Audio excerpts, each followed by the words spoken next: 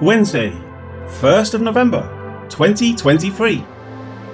Maybe today. Therefore, do what we tell you. We have 4 men who have taken a vow. Acts 21:23. The words more literally say, "This, therefore, do what we say to you. With us are 4 men having a vow on themselves." CG. In the previous verse, it was noted by the church leaders to Paul that those in Jerusalem would meet, and it would be made known that he had come to Jerusalem for the feast. They continue by saying, "This therefore do what we say to you." James and the other elders have a plan that will hopefully convince the people of Paul still holding to the law and the customs of the people. Their recommendation is just that. They are not commanding Paul to do what they suggest, but have devised a path that will make it open and public that he has remained faithful to the precepts of the people. That plan begins to be explained with the words, "With us are 4 men having a vow on themselves." Israel was given laws concerning vows within the law of Moses. One of them was a Nazirite vow, carefully recorded in Numbers 6. Other vows and their binding nature upon the individual are recorded in Numbers 30.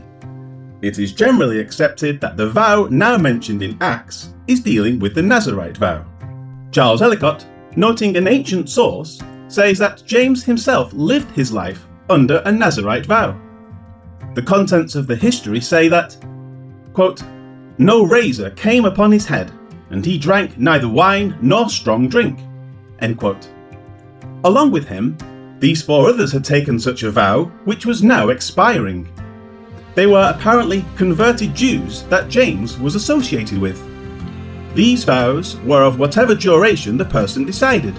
It could be for a month, a year, 5 years, etc. When the vow expired, they were to follow a very precise ritual explained in Numbers 6. Certain offerings were made at that time, and others could identify themselves with the vow and its fulfillment by helping to pay the expenses associated with the offerings. Those offerings, as detailed in Numbers, were as follows. "Now this is the law of the Nazirite. When the days of his separation are fulfilled, he shall be brought to the door of the tabernacle of meeting, and he shall present his offering to the Lord. 1 male lamb in its first year without blemish as a burnt offering. 1 ewe lamb in its first year without blemish as a sin offering. 1 ram without blemish as a peace offering. A basket of unleavened bread, cakes of fine flour mixed with oil, unleavened wafers anointed with oil, and their grain offering with their drink offerings." Numbers 6:15-15.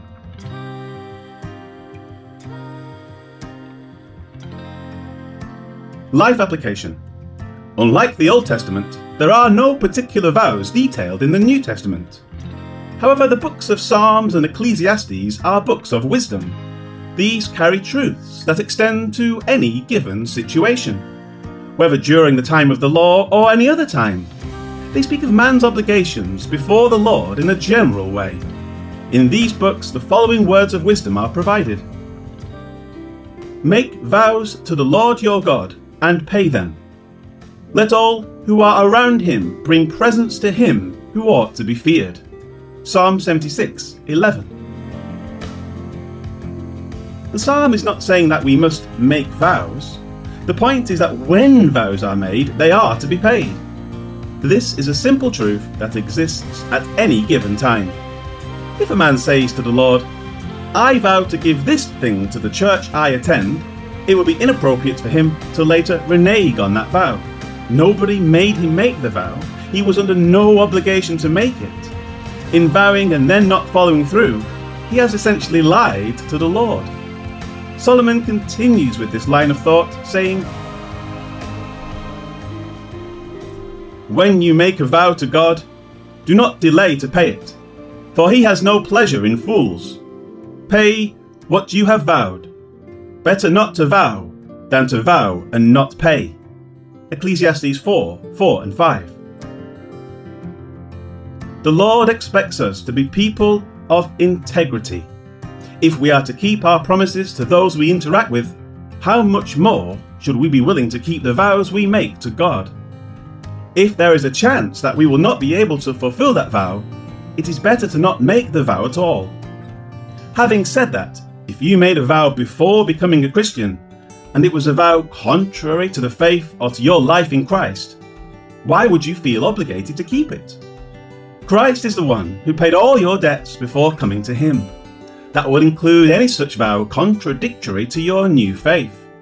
Use reason in such matters. Just be sure that any vow you make to God as a Christian, you do your utmost to fulfill it accordingly.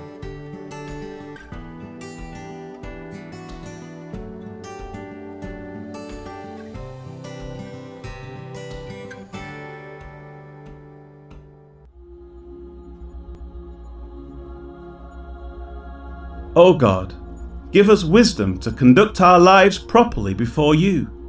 May we honour the commitments we make with others and with you. Help us to not speak rashly and later regret it. Instead, may we carefully consider the words that come out of our mouths. To your glory we pray. Amen.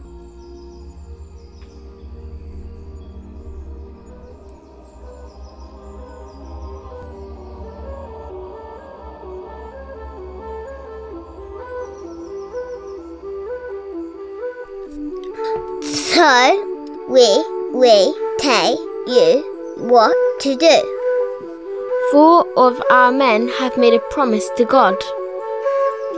Acts 21 verse 23.